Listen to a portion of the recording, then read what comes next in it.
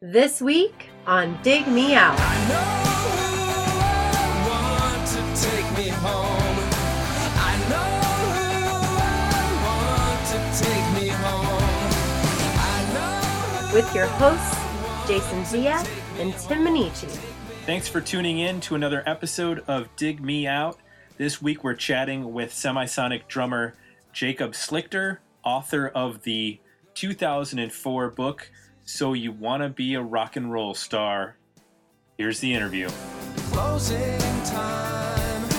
This room won't be open till your brothers or your sisters come.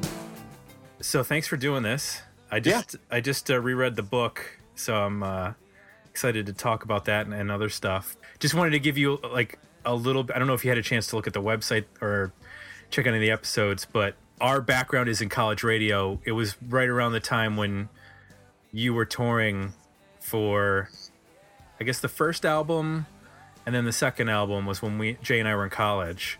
So we went college. We went to Bowling Green State University in Northwest Ohio. Yeah. Were you anywhere near Waxy? Is it WOXY, which is sort of like a small indie station in that neck of the woods? That's more southwestern.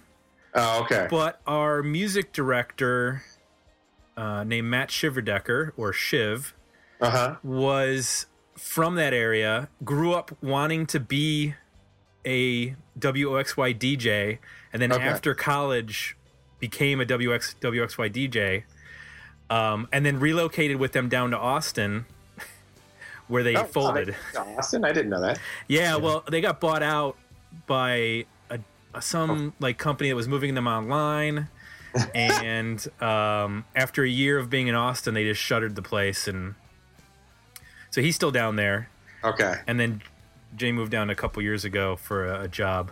So everybody's moving down to Austin. That's the hip place now. Austin is wonderful. Yeah, it's not so bad. Yeah, it's a great place. Except for the heat. The heat is terrible, but it's not so bad in March and January. You're loving it. Yeah, exactly. You get used to it. Even in the hot months, you just get it. You get used to it. Same way I got used to winters in Ohio. Mm-hmm.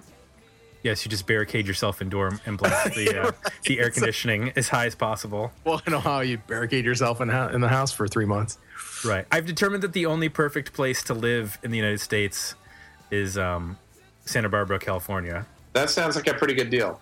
It's 75 degrees all year. It never changes. Yeah, that's pretty sweet. Yeah. Unfortunately, it costs $2,000 a month for a 800 square foot apartment. Yeah. So it's ridiculous. Yes. So I mentioned that I revisited the book, and it was kind of funny going back. It's the first time I've ever reread a book, which is, I don't know if that's sad or impressive. It just means you value your time. It does. Well, I got so many books to consume that I can't go back. Yeah. But there was so much stuff that I remember when I read it back in, I think it came out in 2004, so I probably read it shortly thereafter, either 2004 or 2005.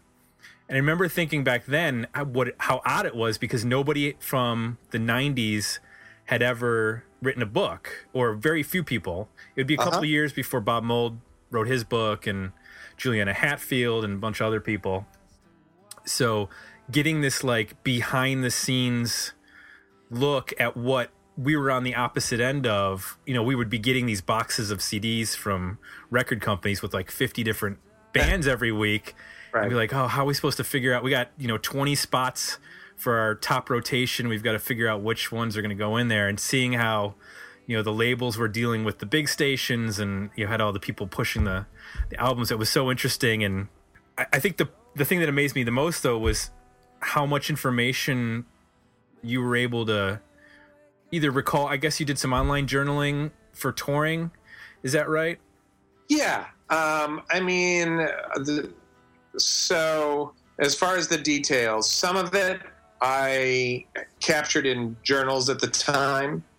Some of it, I was sort of triggered from memories where I looked back through some of our old tour itineraries, for instance, Gotcha. and just seeing a club name and a date suddenly brings back, oh yeah, that was the night that blah, blah, blah happened. And then a lot of it is I'm just someone who remembers a lot of stuff, and which is maybe one reason like I became a writer, because I just, the things stick in my mind. And my bandmates after, when they read it, they were like, God, I remember all this stuff, but how the hell, that all came back to me about how the hell did you ever remember it? So I do think that I probably have a sort of, my memory is probably a little more focused than maybe an average person's memory. When That sounds like you, Tim. Oh yeah, well, Tim was the guy in the band that I can ask, hey, who do we play with? Or he'll remember like every band name, every horrible band name that we ever played with. Are you the same? Like you just, that stuff just, I can't remember anything. So I'm always amazed by that ability. yeah, Jay, after college, Jay and I were in a band together for 10 years. So we have plenty of horrible band, experiences. Never to the level of Semisonic, but at least on the local level of playing with bands with terrible, puns on marijuana for their band names and stuff like that, and Abracadooby and Camarawana. Yes. Well, when you play a Legalize It festival, you're going to end up with those bands.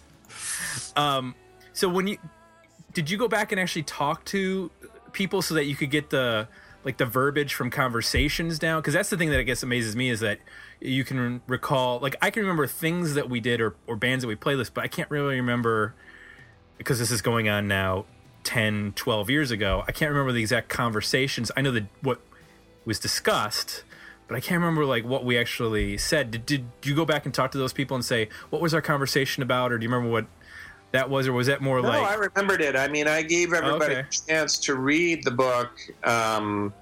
There were two instances where John and...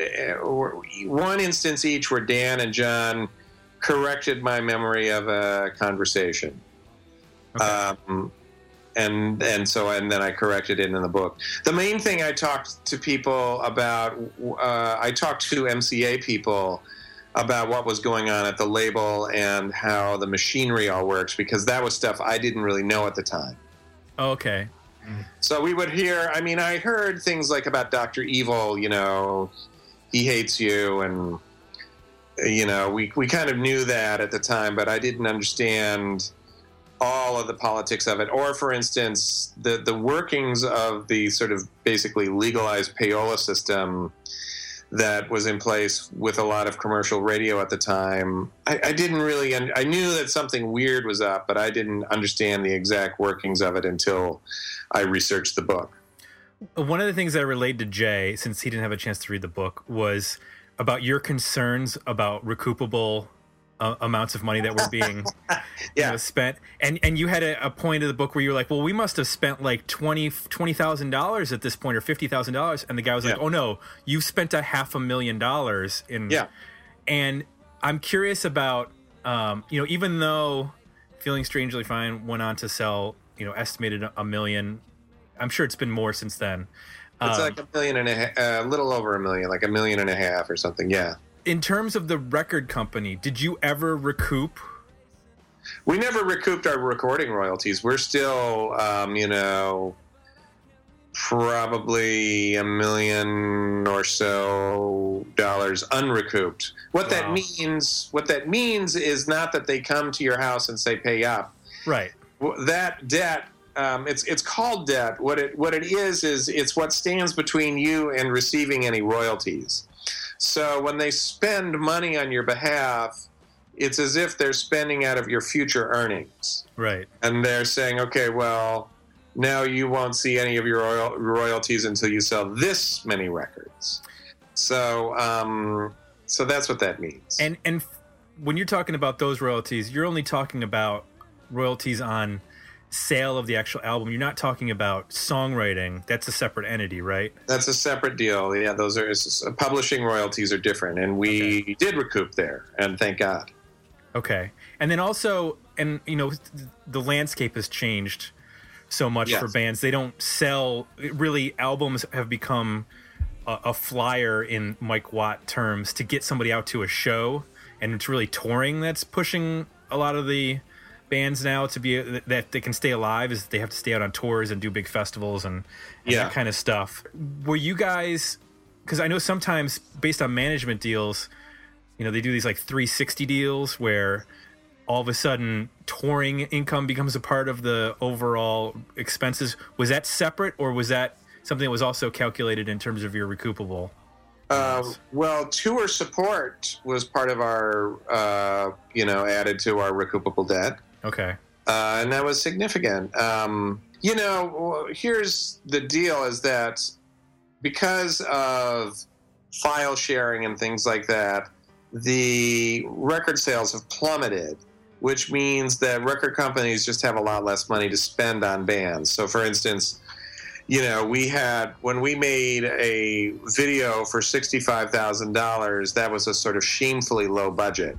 But nowadays it might not be. Nowadays it might be like, wow, I can't believe they gave you that much money to make a video. Right. So back then, when, a big selling record would debut platinum maybe, or half platinum, like I remember Ricky Martin sold like 600,000 records in a week, and that was like a big deal. Now, I mean, the numbers are much, much lower. Tour support and things like that have now gone away. They're nothing like what they used to be. Right. Now, they used to pay for you to have a tour bus, and I can't imagine they have the money to do that now. I mean, the truth is I don't know, but I do know that the amount of money that record companies will spend on bands now has just plummeted. Sure. Now, in reading the part about making the video for Closing Time, that made me go back and watch the video. And the thing that was crazy to me was not that the way that the video is directed with the single take on the two sides, was looking at the counter for how many people have viewed the video for Closing Time. It said about 40 million views, just under 40 million. And then I went to Spotify, and there's that song by itself has 47 million plays. So that's that's almost 90 million between those two outlets. Right. Which kind of blows my mind in the sense that you still have recoupable money that you owe the label, yet there's 90 million hits of between Spotify and YouTube that they couldn't figure out how to properly monetize. So how would they monetize it? It's a great question. I mean, because obviously, everybody says, listen, I'm no big fan of the record labels, but the thing is with YouTube and Spotify, it's basically like people say, well, the record company shouldn't be making all that money. And I say, yeah, that's fine. I can go with that. But then why should Google and Spotify be making all the money? Right? Well, absolutely. And I think that they were reluctant to get on board with new technologies to start with. YouTube was a Wild West for a long time. I don't know that they're really worried about the technology. They make all their money from ad incomes. I mean, I just think about all the money that were any of those, was that Closing Time link, was there an ad that ran before the song?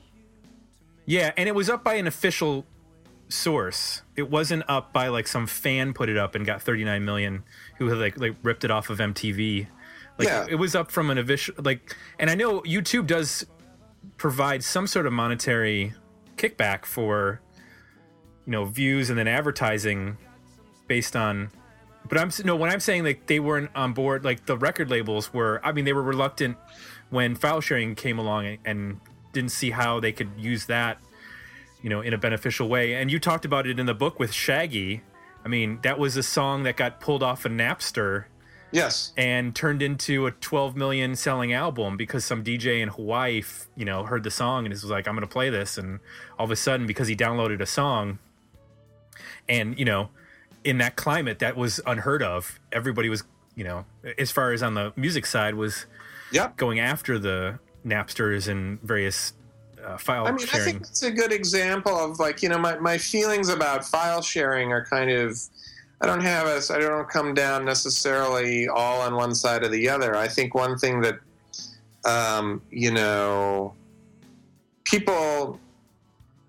people who hear music and have access to try music out without having to buy it sometimes end up buying a lot more music because they're plugged in, you know? And I do think that if you just get greedy about it, and I do think the record companies were greedy, then you lose people. On the other hand, when people say, well, music belongs to the people, my question is then, what about healthcare? Does that belong to the people? Because there's surely a lot of musicians who could use some healthcare.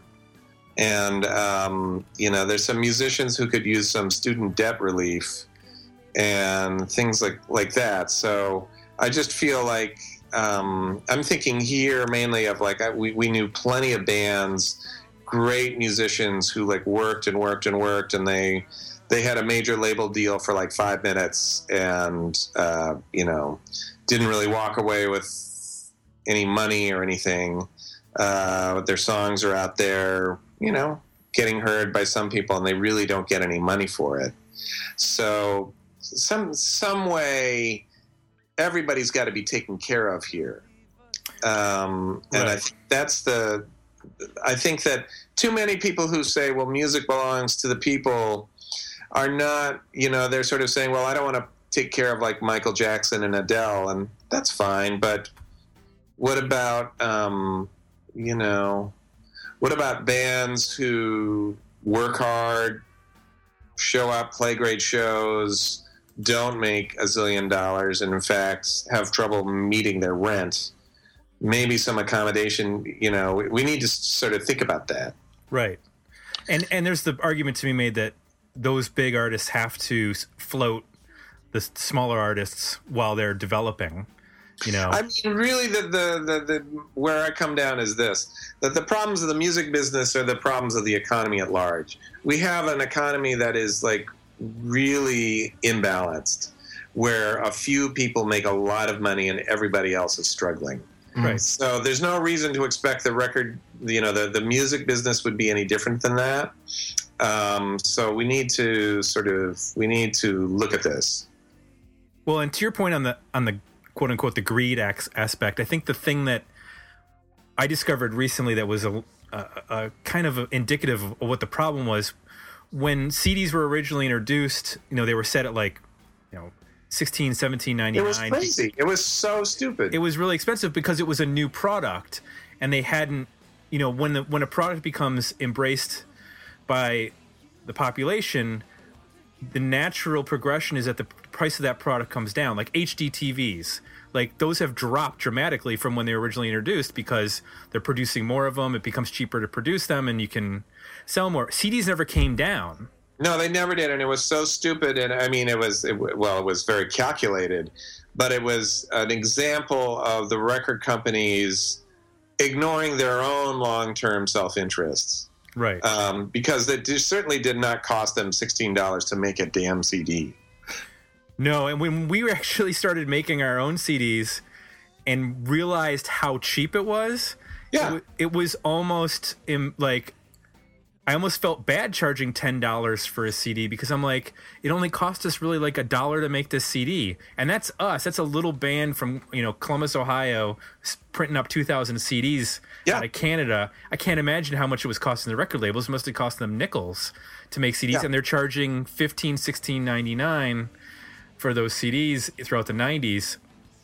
Part of what of course, now, just to be complete about this, what the record company will tell you is, yes, but the winners have to pay for all the losers, and there's a lot of losers. And so there's a lot of marketing and promotion. Yeah, they poured tons of money into records that never went anywhere, which is probably there's some truth in there. I don't think enough truth to cover the fact that it was just a damn greedy way of doing business. Yeah, I mean, they get away with a lot of excuses that no other industry could make. Of course. I can't think of any other jobs where you're indebted to your employer for every penny that they spend on you before you ever actually get paid from them. I mean, there's just so much about it that is unique and exploitive, I guess, for lack of a better term. Right. Right. And I wanted to say about the YouTube stuff. I mean, keep in mind, there are people building careers as YouTube celebrities. I mean, they're making enough money just from advertising, the kickback they get from the ads that run on their channels to support themselves. Some very, very well. So it just makes me wonder. I had never thought about this, but say your video, if that's being licensed to like a Vivo or somebody who's it is Vivo, who's putting that stuff up on YouTube. Well, I want to bet I know Vivo's getting paid for that advertising, and I'm wondering, does the record company get a cut of that for those 90 million spins or 40 million, whoever the artist might be, and then is that part of what is does that go against what's recoupable? There's a lot of. It's a I believe it's a performance royalty. So there's probably a licensing fee. What you really need is a legal expert here. This is me just kind of. Well, is it kind of like the radio? I mean, is it equivalent to if the song? Well, that's what I would think. In which case, it would be a performance royalty. Yeah. However, because there's picture attached to it. It's not quite like the radio, and the rules kind of change. But part of the problem is, now they're cutting back on the songwriting royalties that musicians can get. So it's, there's different sides to it. Listen, I don't want to necessarily. I just don't know enough about the internet to come down on it, But I do think that. A lot of what people argue, they look at where their self-interest is and dress up the argument that way. Sure. The record companies will say, this is unfair to artists. The record companies don't care about the artists. And people who don't want to pay money for recordings will say music belongs to the people, and that's just bullshit. They don't really believe that. What they really think is, I don't want to pay money for the recording. So what are your thoughts on, before we leave this topic, did you ever imagine when you made that video that 20 years later it would still be easily watchable and that people would still be watching it and potentially 100 years from now? I guess I never even know. You don't even have the kinds of thoughts you're having that I was having as, well, after this single, then we'll have that single. And right. Take over the world this way. And I was thinking about taking over the world and, probably a thought that wasn't too far removed from what you're describing, but not that particular thought. Just something to do with like, oh, here's how we'll rise to the very top of the biz and not be denied. Ha ha ha! Maniacal laugh. Yeah. Maniacal laugh. Exactly. So in terms of the book, I'm curious about. Did you start coming up with the idea for the book separate from, like, were you just like, oh, I've got these journals, I think I'll put them together? Or did somebody approach you and say, hey, would you be interested in documenting your time in the band? Like, where did that genesis for the book actually come from? I got a couple of my road diaries onto Morning Edition on NPR. Okay. And then...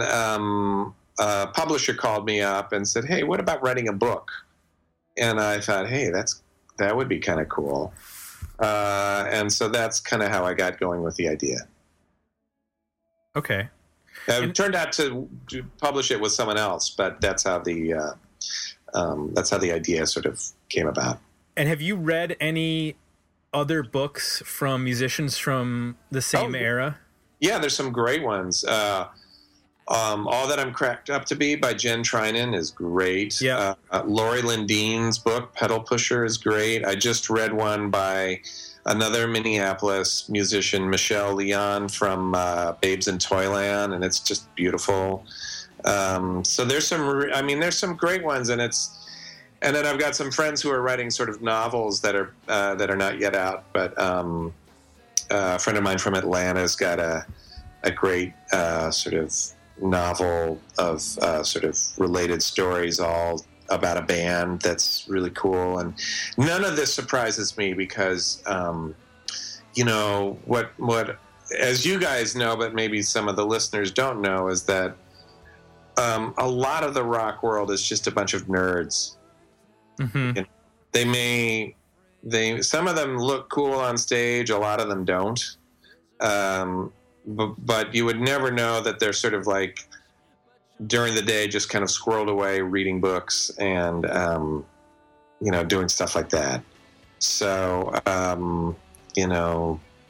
there's a lot of great books out there by various folks. There's plenty of ones I haven't read, but I've heard great things about. Yeah, I think that evolves out of, there's in the 70s, rock stars and musicians were these, gods up on stage, like Led Zeppelin and Robert Plant and, Steven Tyler of Aerosmith or whoever, these larger than life characters. And when punk comes around and alternative music and underground becomes much more like human, and it's like people can, it drew people in who were more, interested in not just rock as arena rock spectacle, but like right. a more down-to-earth experience. There is, of course, a kind of a punk spectacle. Yeah. And I was actually painfully aware when I started writing my book that my book lacked any kind of punk spectacle. A great book, which is not a memoir, but a sort of almost a sort of a history of indie rock, is by Michael Azerrad, mm-hmm. called Our Band Could Be Your Life. And it is just anyone who has not read that book has to go out and buy it and read it. It's just such a great picture of that whole world. But a lot of what Michael was describing in that book is not what I was going to be able to describe in our book, because we were not an indie punk band sort of eating leftover McDonald's. We actually paid for our own McDonald's. We had enough money in our per diems to like buy our own McDonald's. We didn't necessarily have the budget to throw color TVs off of balconies like Led Zeppelin did, nor were we the kind of people who would have done that. We had this sort of, for lack of a better term, sort of middle class existence in the rock world, which is something I kind of wanted to capture in my book, because I thought this is a picture you don't really see that often, actually. The stories about rock are either about grand successes, excessive success, or almost tragically romanticized failure. And I wanted to write something that was kind of, that was neither of those, because that was not what we had experienced ourselves. Well, I think the thing that I've seen, and Jay can probably attest to this too, is that, the people of our generation and maybe the bands just before that, there seems to be like this, and Jay, you probably noticed this, when we would play with bands, you could tell the people were like, they were making music not just because they liked music, but because they were creative people. So it's not surprising that people would go on to like write books or do art in some form or fashion. And then there would be bands that like, oh, you're just here for the girls and the booze. Like this, you playing a shredding guitar is not going to last past, right. if you don't make it with the record that you've got, it's over with, and you're going on to an office job somewhere.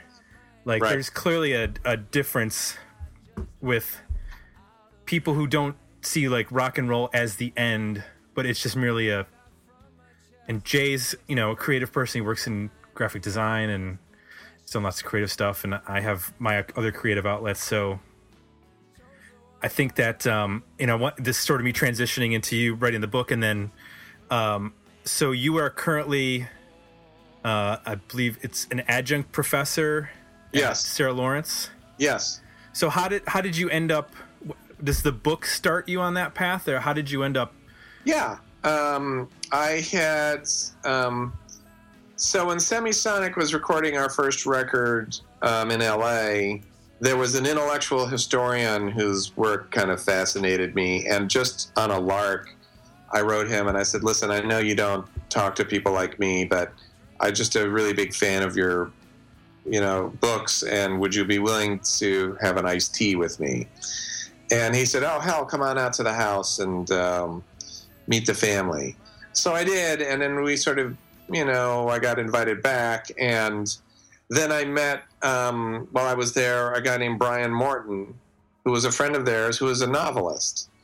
And we had a nice chat, it might have lasted all of half an hour. And this was in 1996. And then 2 years ago, he called me and said, "Listen, I see now that you've not only had this successful music career, but you wrote a book. And I remember meeting you, and I just have this hunch that you would, make a good teacher. Would you be interested in that?" And I was thrilled, because I had always sort of fantasized about being a teacher. And so I did it, and it's been great. It's so rewarding and fun, and I love the students and the work. Is there a connection in terms of getting up in front of an audience and getting up in front of a classroom? Teaching is a performing art. Okay. And that's why a lot of teachers get really nervous. I mean, if you have friends who are teachers, my hunch is that most of them will report having had jitters, at least at the beginning, if not continuing, because it's like you are performing. Yeah, my wife's a teacher. She teaches music K through 5, so I'm sure if I asked her that, she'd be have that answer. So that's interesting, because she's also then a performer too, as far as she used to do plays and musicals and that kind of stuff when she was in high school. But it's interesting. She's on the other end of it, and I don't know if this is going to lead me to another question I have. But she can't improvise because she comes from this world of reading notes and having the music written down, and I come from not being able to read music, and I can sit down and just play something that I hear, and she just looks at me like I'm speaking Chinese. If I'm like, "Hey, let's just jam on this E minor F chord thing," and she's like, "What?" Right. In the book, you talk about writing string parts and working with, I believe it's the Los Angeles Orchestra for. Well, they were LA session players. Okay. Yeah. So did you have a background in composing, or how did that come about? Because you didn't really get into. Yeah, I mean, I had played cello as a kid. I think I mentioned it in the book. Okay. And I grew up playing cello, and I had done string arrangements before I got into a band with Dan and John. I did string arrangements, including even some for their band, Trip Shakespeare. Okay. So I had a little bit of experience doing it, and the experience was just totally trial and error. But yeah, I had done that, and it's really interesting work. Now, do you have to write out all of the parts in music notation? So now they have software, so if you have bad handwriting it's very convenient, because it used to be, in fact, while I was doing the charts I did sort of more earlier in my career, back then you really had to write it all out, and then along came music software that would make it all much easier, so that you enter in the score, and then it can generate the parts from the score. Oh, okay. Yeah. Yeah, that's all foreign to me. I I can't. You could, you know, it would make sense in 10 minutes if I fly me down there and I'll show you Okay. So I know you said you got the teaching offer after the book, and did you have any thoughts about after there was the talk in towards the end of the book about, you know, the band taking some time off, and was there thoughts about, well, you know, maybe I would like to do something solo or work with some other musicians on a, you know, maybe a different style of music? And because you had come from playing in what was it, like funk? Yeah. And had you had any thoughts about pursuing that? I did. Okay. You know, I mean, I still do little bits of music here and there. I play sort of with some punk rock guys, which is kind of new for me. I mean, I'm playing at tempos I never dreamed of in Semisonic. And I occasionally collaborate on some songwriting things or some, you know, once in a while I get the odd arrangement gig or something like that. But, you know, for whatever reason, writing is sort of the thing that I do the most of. Gotcha. Jay, I'm hogging all the questions. Do you have some? Well, you touched on some people stay, you know, are here for the long run. And I think it's been fascinating to watch, you know, musicians quite a bit older than us as they get, you know, into their 60s and 70s, you know, they're still going. And then so a lot of them are successful. So it becomes a little bit easier because, you know, they've established a career. And then there's others that are less successful, but it doesn't matter. Like they just keep with it. And it's their job. It's what they do. Is that right. Something that, you know, that you knew one way or the other when you got into this, you know, how you were going to end up in terms of that trajectory? Was this, you consider yourself a lifer, or did you always know it was going to be something that was, you know, a little less important in terms of a career path? Well, I mean, so I wouldn't say that it's any less important now. It's just that I guess what's important to me is like getting my voice out there one way or another. And right now, sort of, you know, writing is the way I do that. But, you know, I think all of these cases are different. I think one thing that was really hard for me was getting used to touring, which is not something you even think about until you're doing it. Mm. Like you just think, well, I love making music and playing shows is fun, and it wouldn't just be a blast to just be doing that all the time. And then you actually see how exhausting it is to actually go out there and do it every night. It's exhausting, and it's not only physically exhausting; it's mentally exhausting. Mm-hmm. And so I think that's. Some of the people who keep doing it do it in spite of the exhaustion. Some of them do it because they just love performing. Mm-hmm. You know, back earlier when we were talking about how bands are now making their money by touring a lot, that's a really exhausting way to make a living. Yeah. And I don't, you know, when people say, well, now bands can make money by touring, and shouldn't they do that? And shouldn't they be playing shows? Isn't that what we need more of? That's all well and good, but it's exhausting. And, you know, it's really hard, for instance, to have a family when you're on the road. You know, we were on the road 200 days out of the year, and our record company was telling us you're not out on the road enough. Wow. So, you know, bands who were really doing what the record company wanted to do were playing 250 shows a year, and they'd be out on the road for 300 days.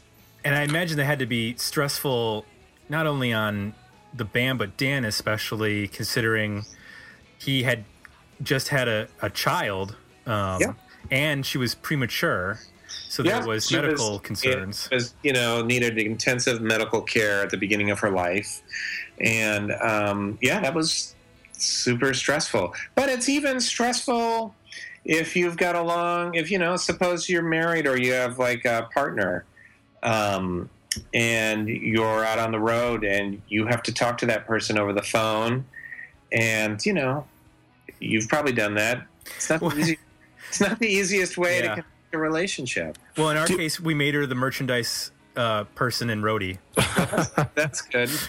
That was Jay's girlfriend and then wife.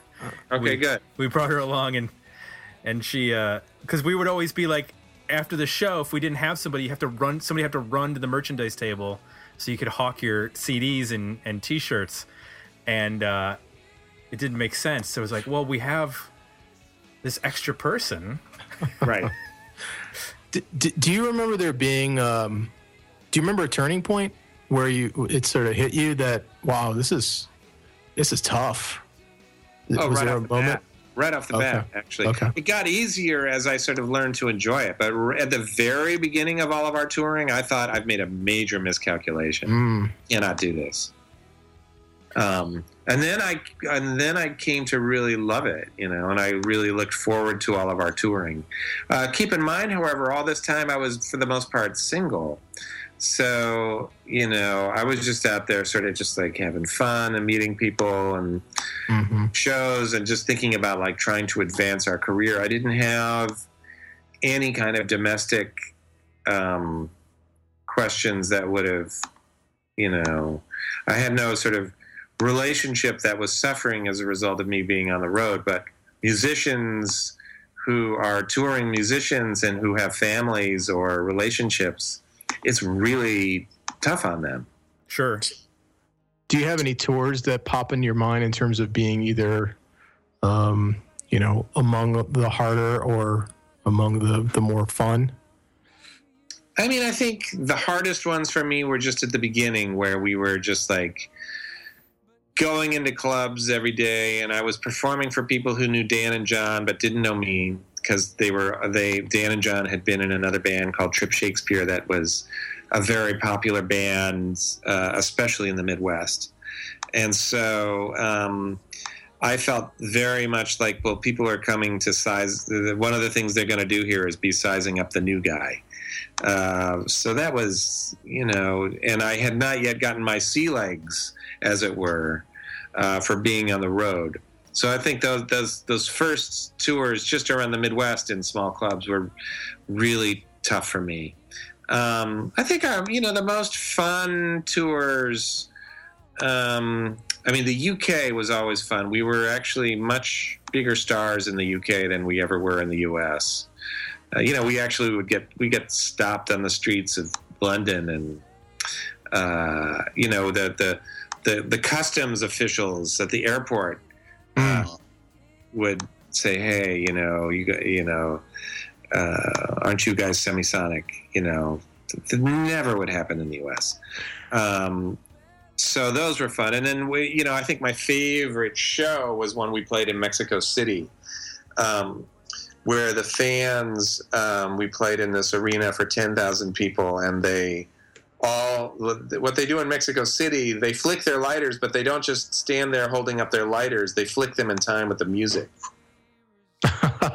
So it was this really amazing light show that the fans there do that is just cooler than any rock show you've ever seen. In other words, the crowd there was like cooler than any band I've ever seen. Right.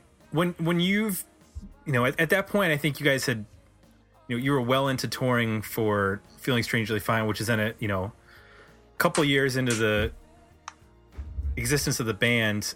Yeah, you've become sort of, I don't want to use the term well-oiled machine, but that's kind of what it is. Yeah, no, we had a groove, we had a rhythm to our operation.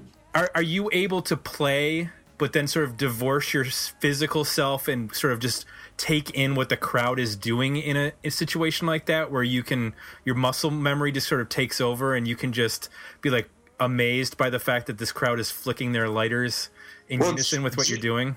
Generally speaking, I would try not to do that. I would try to stay very focused on what I was up to, because that's how I would drum better, is to not sort of sit back and go, whoa, look at the crowd, or whoa, we're on Letterman, oh my God. That's kind of the last thing I would want to do. What I would really want to do is to say, okay, we're coming out of the verse. Let me just give the music a little bit of a rise as we come into the chorus, but don't rush. And then we'd come out of the chorus, and I think actually this verse, let's try it a little more intense this tonight, or whatever. But I'd always be thinking musically. However, in rare cases like in Mexico City, your mind is blown, and you just kind of can't believe it. Or like the first time we played for a stadium full of people when Closing Time became a big hit. I was practically thrown off my drum throne by the energy from the crowd, and it was astounding. Was that at one of the big festivals in the UK? Yeah, at HF Festival. oh, the one in DC. Yeah, exactly. Okay, yeah. Did you know that song was going to be a huge hit? I mean, now when you hear it, it's like, duh. Obviously, it's like it fits. I'll give you a two-part answer, which will sort of help you understand. Mm-hmm. Yes, I heard it as a hit, and I had heard songs on our first album as a hit that never got released. So I mean, or really never got a fighting chance to become a hit. Mm-hmm. So I knew it was a great song, and I knew that was the song to be a single. But of course, by now I had a whole record of songs that I knew were just great songs, and watching them not become hits. Mm-hmm. So, did I know it would become a hit? Well, I knew it should have been a hit, but I didn't know it would be a hit. Because by now I was like, boy, things can really get messed up. Well, and I think in looking back, Jay and I both, dove into the discography to prep. I was most familiar with Feeling Strangely Fine, but I remember when All About Chemistry came out, Great Divide was probably something that we played at the radio station, but that wasn't like my headspace at the time in terms of, Mm-hmm. I was listening to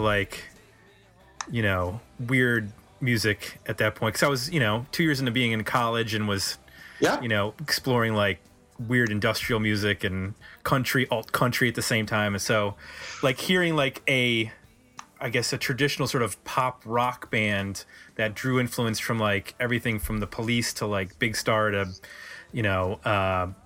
XTC and what have you, all these like sort of, that was like, I was like, whoa, that's not my thing. But going back and listening to it now, I'm like, oh, what? I missed the boat on a lot of this stuff. My friend, you are not alone. Yeah. But I definitely hear, and it probably has to do with the mixes, and it also helps that Closing Time has like the chorus that was, the soft verse, loud chorus format that was prevalent in the 90s.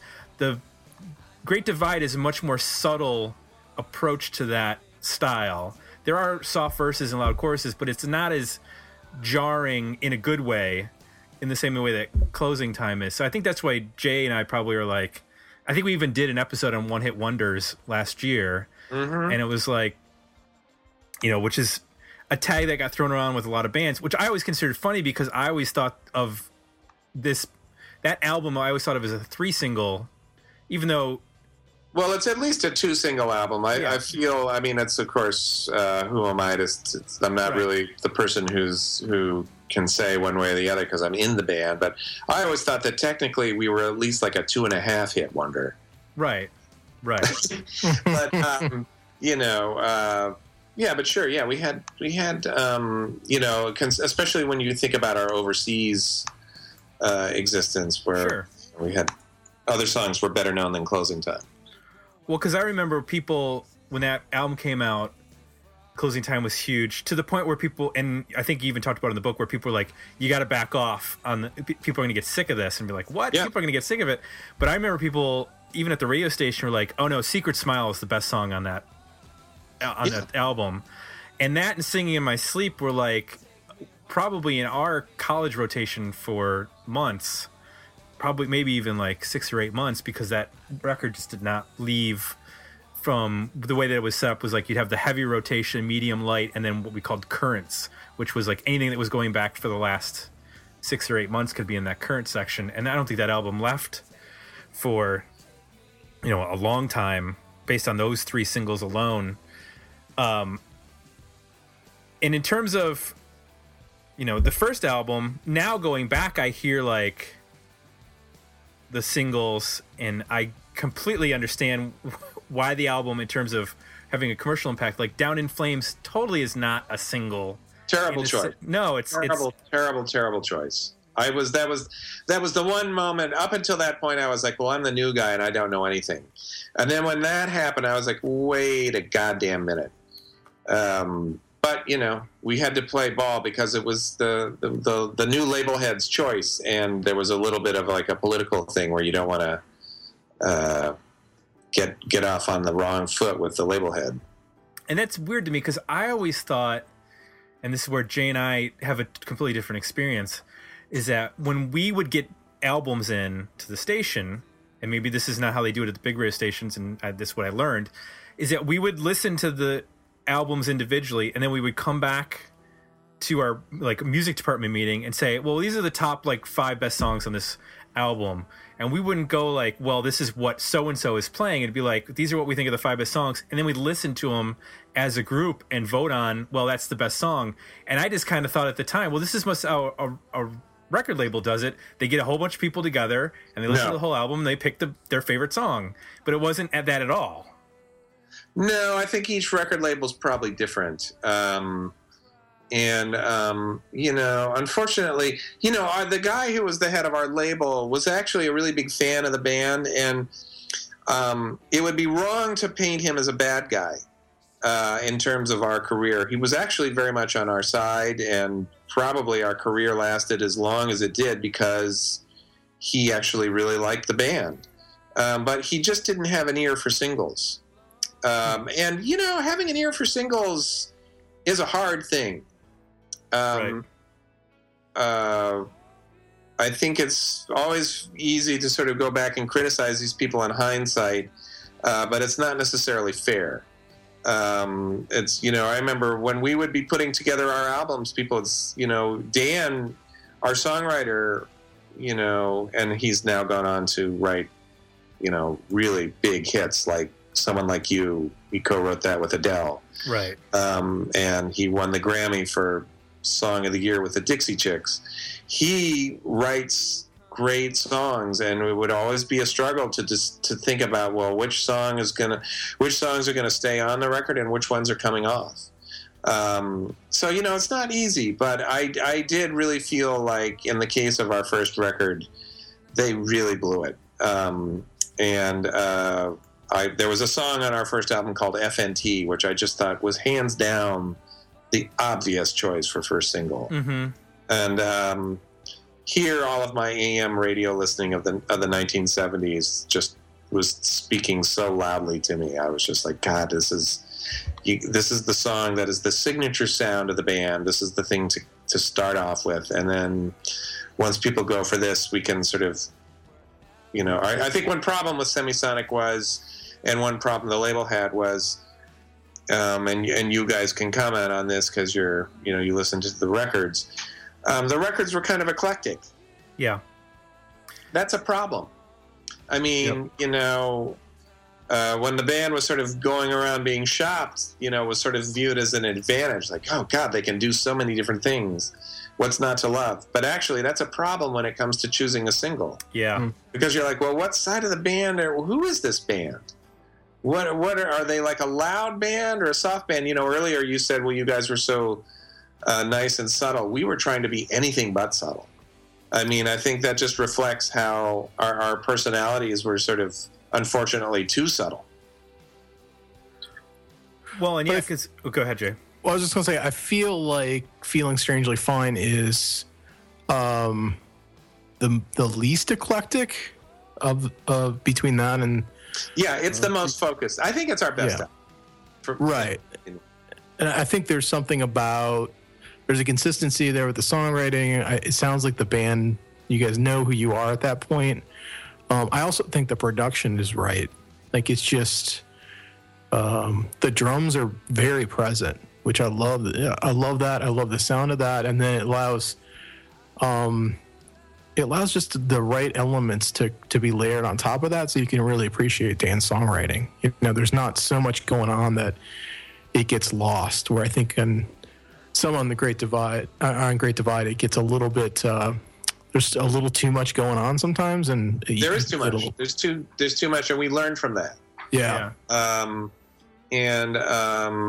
think also, I think with Great Divide, and I love Great Divide, and I love the work we did on it. I think that we were aiming to be a sort of a clever, quirky band.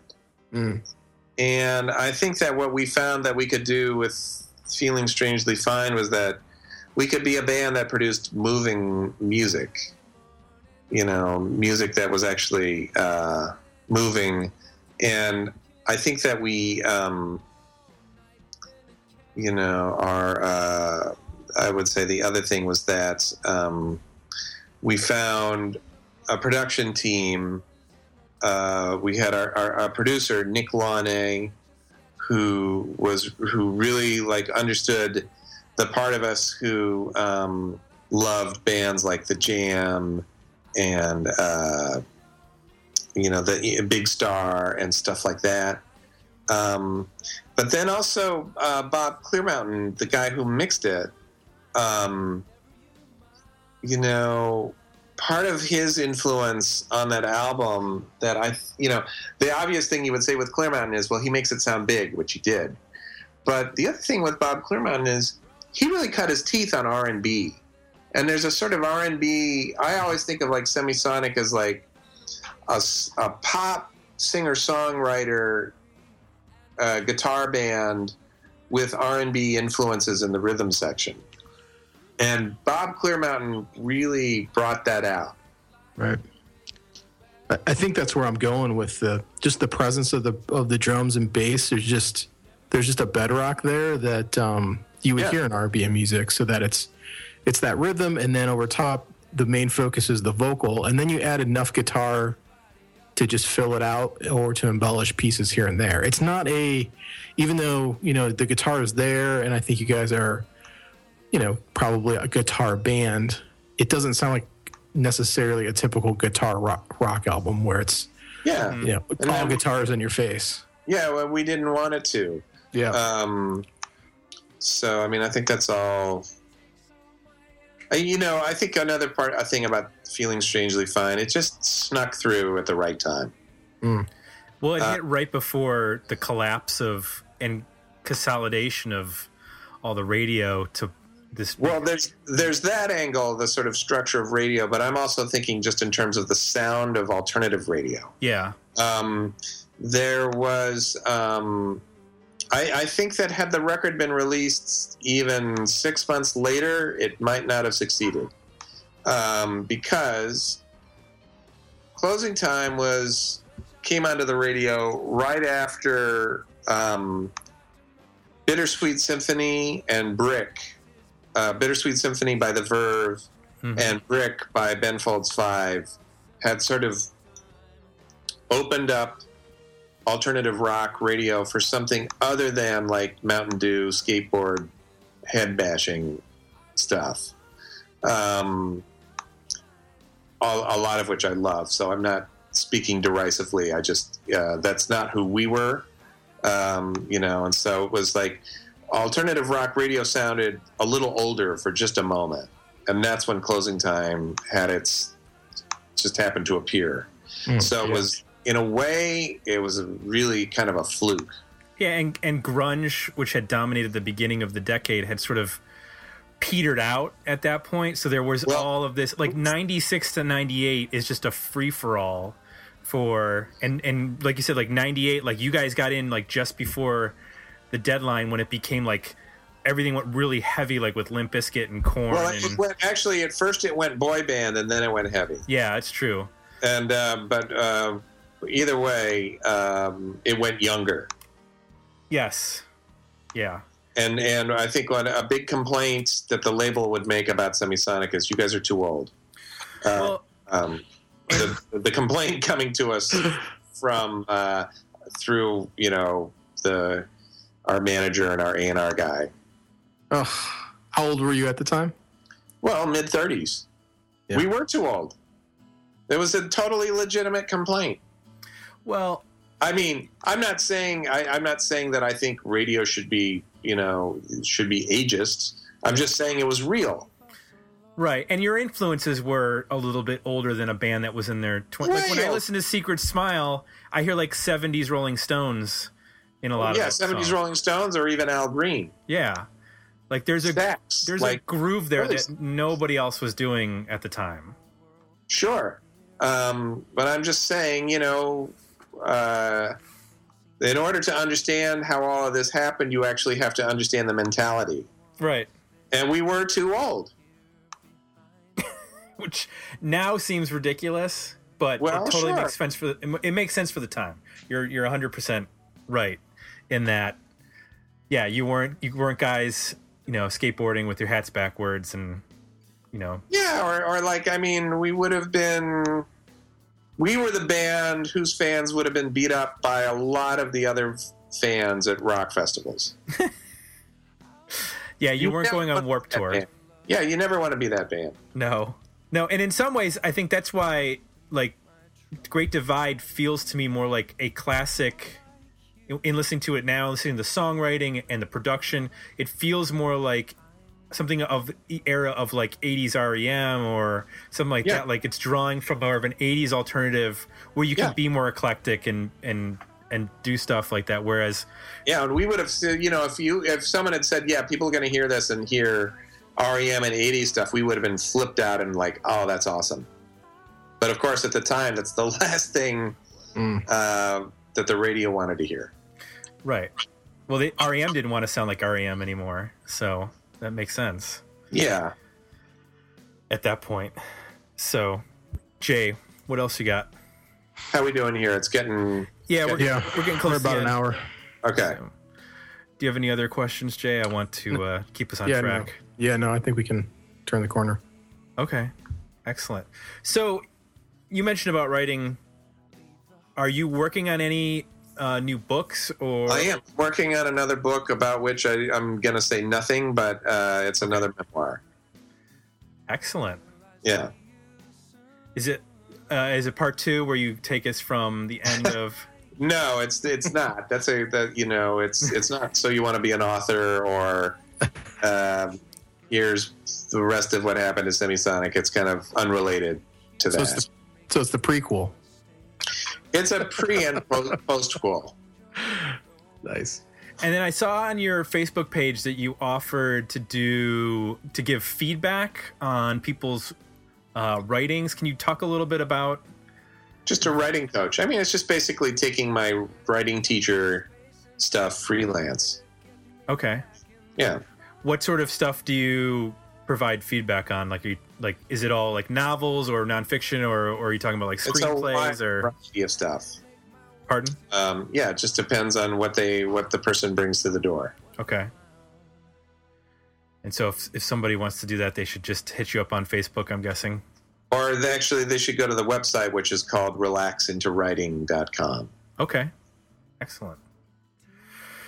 Well, Jacob, thank you for joining us on this Tuesday evening and talking about all this fun music stuff. Yeah, thank you guys. Thanks for the invite. It was fun. Absolutely. And you also have a website. What is it called? Is it Portable Philosophy? Yeah, I blog about art, music, writing, creativity. I blog about creativity on Portable Philosophy. Excellent. And are you on Twitter?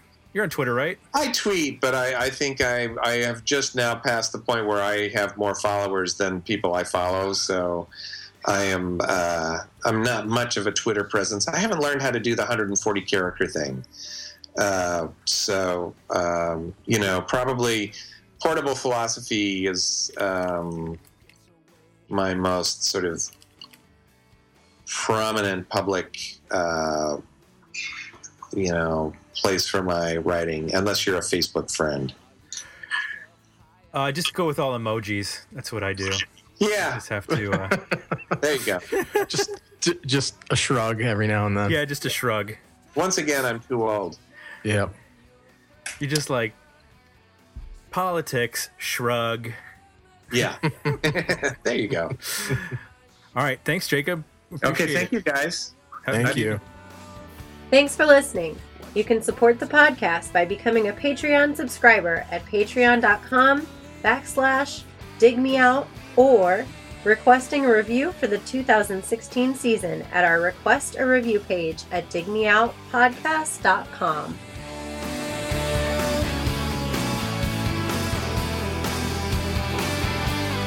Pound your fist and cross it off your list, but you know you're not that strong. When the man at the stoplight catches you singing along to a brand new song. Hey, Jay, I got to go grab Kira. She's barking. I'll be right back. Okay, yeah. Oh, that's a first.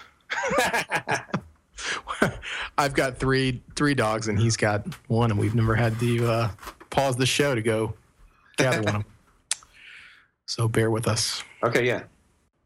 Are you in Minnesota or? No, I live in New York now. Okay. Yeah.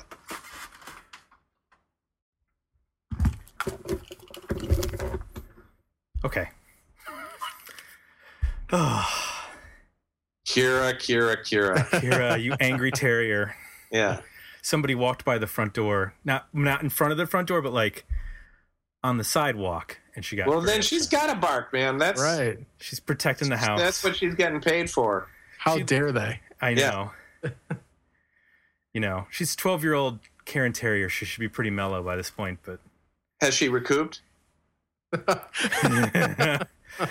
no, she will never recoup. Okay, well, there you go. No, we won't get into her various issues. She probably needs a shrink like Metallica more than anything. There you go.